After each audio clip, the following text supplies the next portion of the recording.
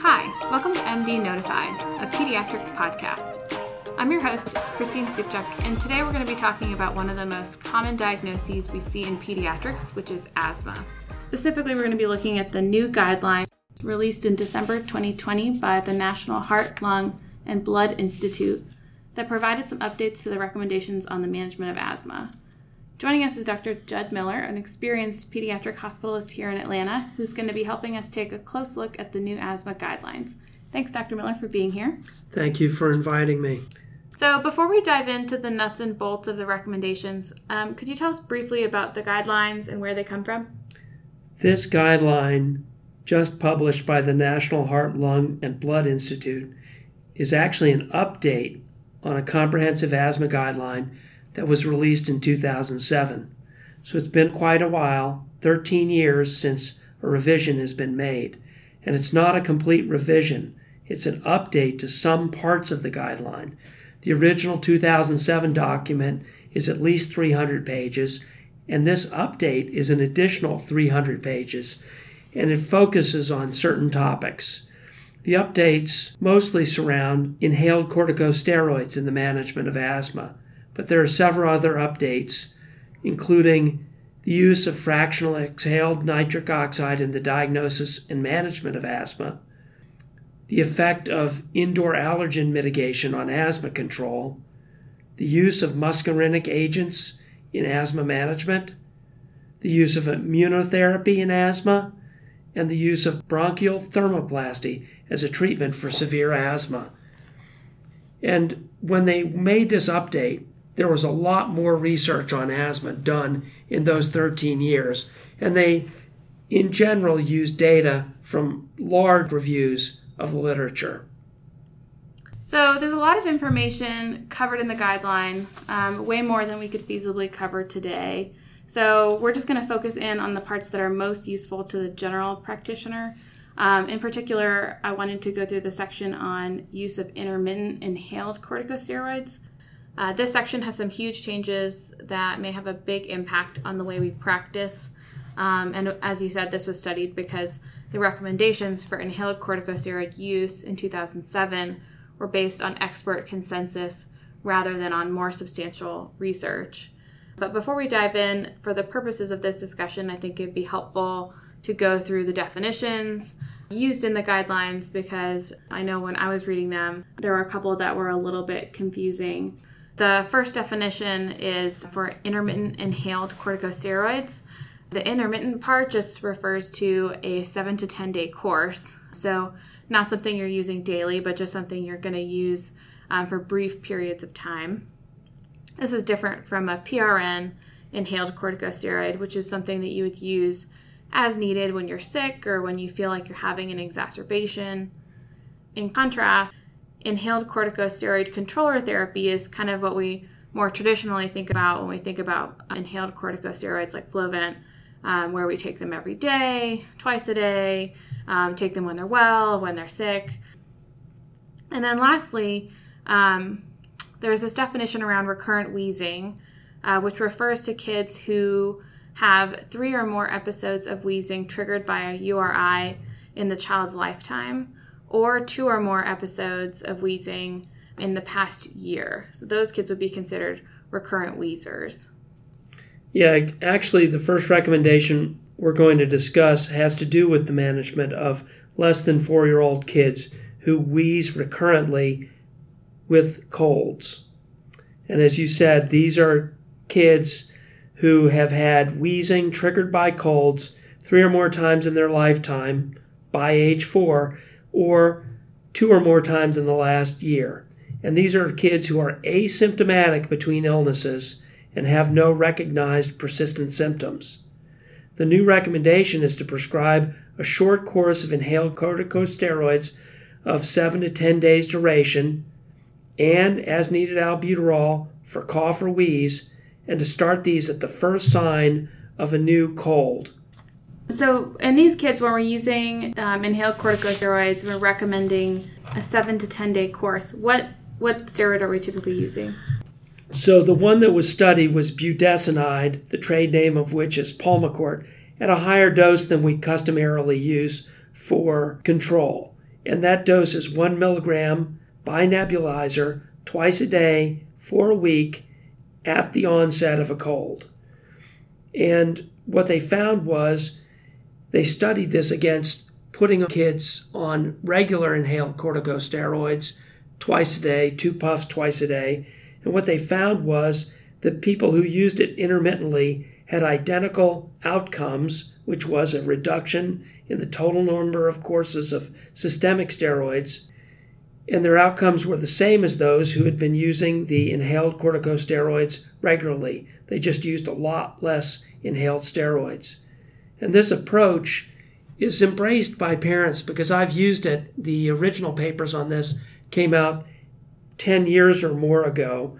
And parents really can grasp that it would be good to jump in with also an anti-inflammatory treatment at the onset of colds.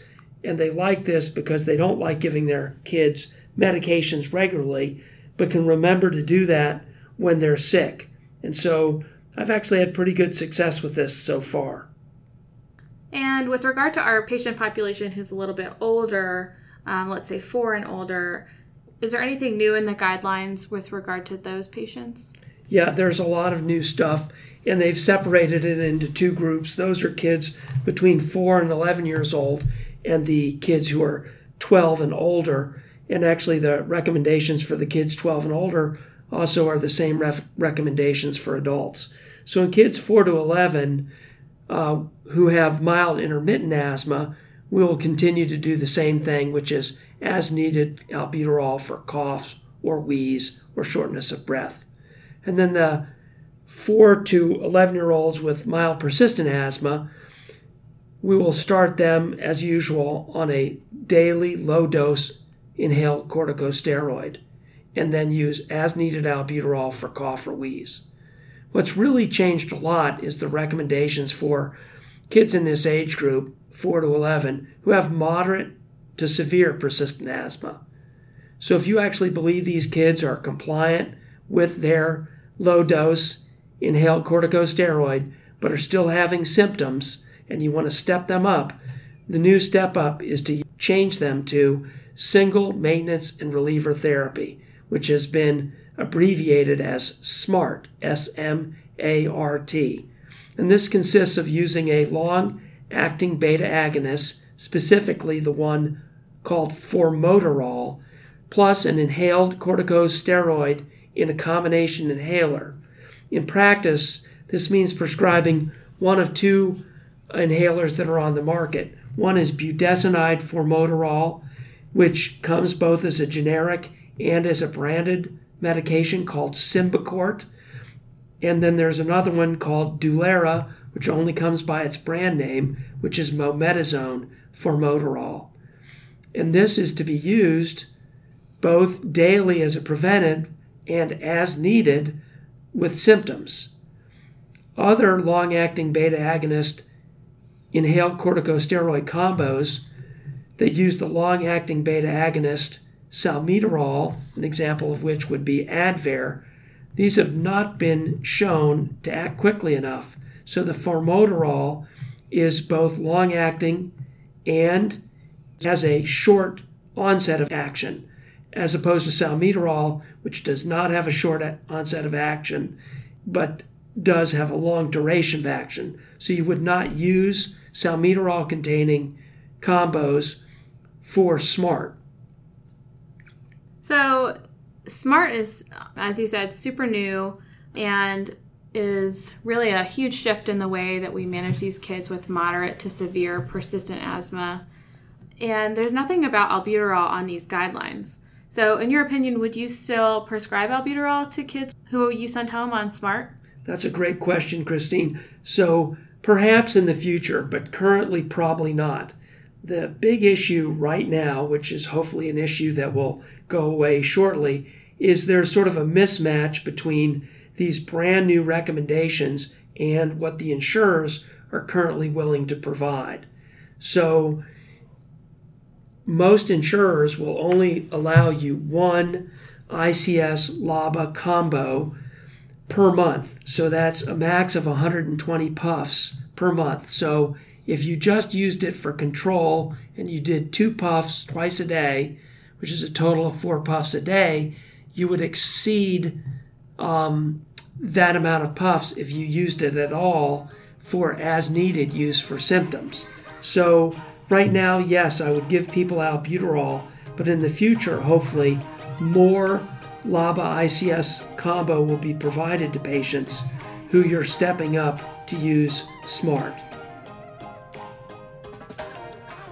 One of the things we always do for our patients who have asthma, both in the inpatient and the outpatient setting, is to provide them with an asthma action plan just so that they have an idea of how they can kind of titrate their medications at home.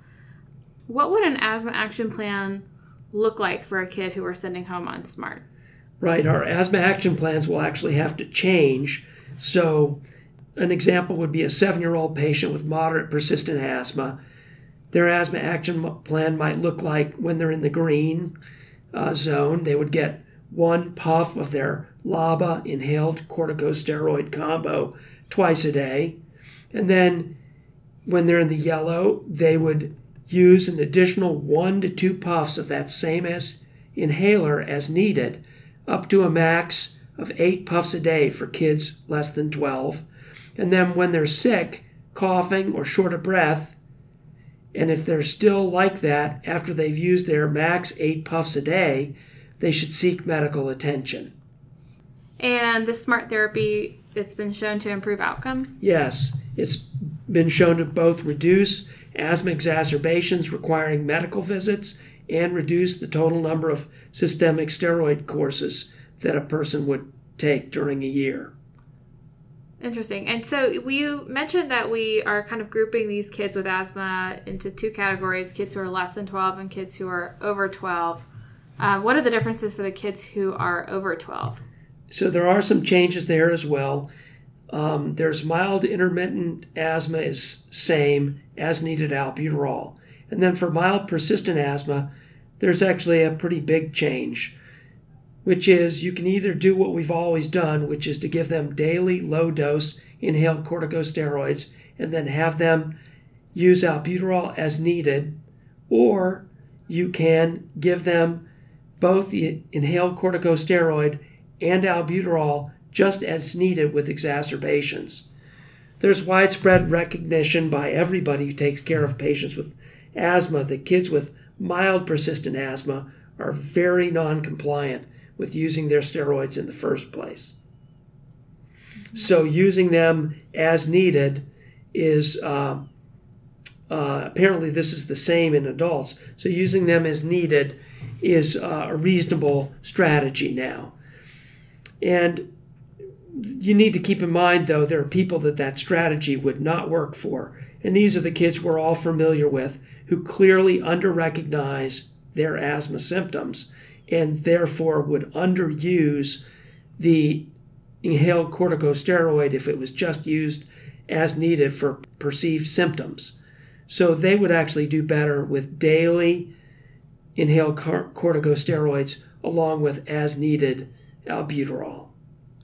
And so for a child who, let's say, is 13, let's have an example of they go to like a soccer game and they start having symptoms of asthma.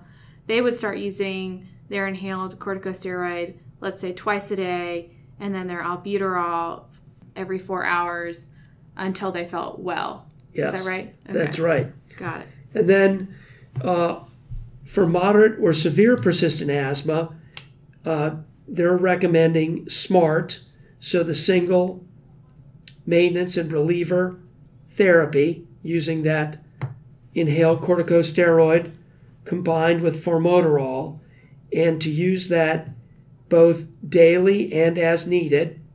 So their asthma action plan would look like 2 puffs of perhaps Symbicort twice a day. When they get in the yellow zone, they would add additional puffs of Symbicort, up to a max of 12 puffs a day. And if they made it to the red zone and the 12 puffs didn't take care of it, they would need to seek medical attention. So really, I like this strategy of SMART because it gets both the pediatrician's agenda done and the patient is more likely to use it. The patient is looking for relief, so that formoterol gives them both quick and long-acting relief. And then what we're looking for is some control of their inflammation, which if they use the Symbicort or Dulera as SMART, and they use it both regularly and as needed, they're going to get additional steroids to help control their poorly controlled inflammation. And then a final kind of interesting recommendation in this age group, which is kids over 12 and adults, is that if they have uncontrolled symptoms on high-dose steroids in their SMART, so high-dose SMART, you can add a long-acting muscarinic antagonist, which has been abbreviated LAMA, L-A-M-A, such as tiotropium. This would be for very severe cases, and in general would be started by a specialist. And so we're talking about kids who have a known diagnosis of asthma, and we know that those kids are typically 4 years of older when we can make that sort of diagnosis. But I have seen kids in the past who, let's say they have a strong family history of asthma, they have been recurrent wheezers, everything except for their age would point to an asthma diagnosis in that child. In those kids who are less than 4 years old, are there formal recommendations for how we're managing their asthma? Yes. So these have actually not changed the recommendations. You would start with as-needed albuterol, then step up to low-dose inhaled corticosteroids, and then if they're not controlled on that, most people would go to a medium-dose inhaled corticosteroid combined with a long-acting beta agonist. And in addition to the 300-page supplement that was released, there are also two super handy documents. One is a 16-page summary that goes over the stuff that we've talked about today, along with a 6-page at-a-glance guide, which is handy to have on hand, that shows you how to go through the stepwise approach for management based on the new recommendations. Yes, and the 16-page clinician's guide is going to be available both on the MD Notified website, which is mdnotified.com, and it's also going to be available in the quick notes outline of this episode, so be sure to check that out if you haven't already. One final topic that I wanted to cover, which I think is super interesting, is outside of the recommendations on inhaled corticosteroid use and all the changes that we talked about surrounding that, they did make some comments on the use of fractional exhaled nitric oxide testing. Essentially, the higher levels of fractional exhaled nitric oxide suggest that there's more airway inflammation, and that could theoretically help diagnose asthma in kids who are 5 and older. The caveat to that is that there are also other common conditions that cause elevations in your fractional exhaled nitric oxide number, and those would be really common conditions like allergic rhinitis, kids who have a lot of atopy. So when is that number useful? When is the fractional exhaled nitric oxide a useful test? So the expert recommendations are to use fractional exhaled nitric oxide as an adjunct to the usual ways that we diagnose and then manage asthma. And those would be obtaining history of persistent symptoms and using spirometry.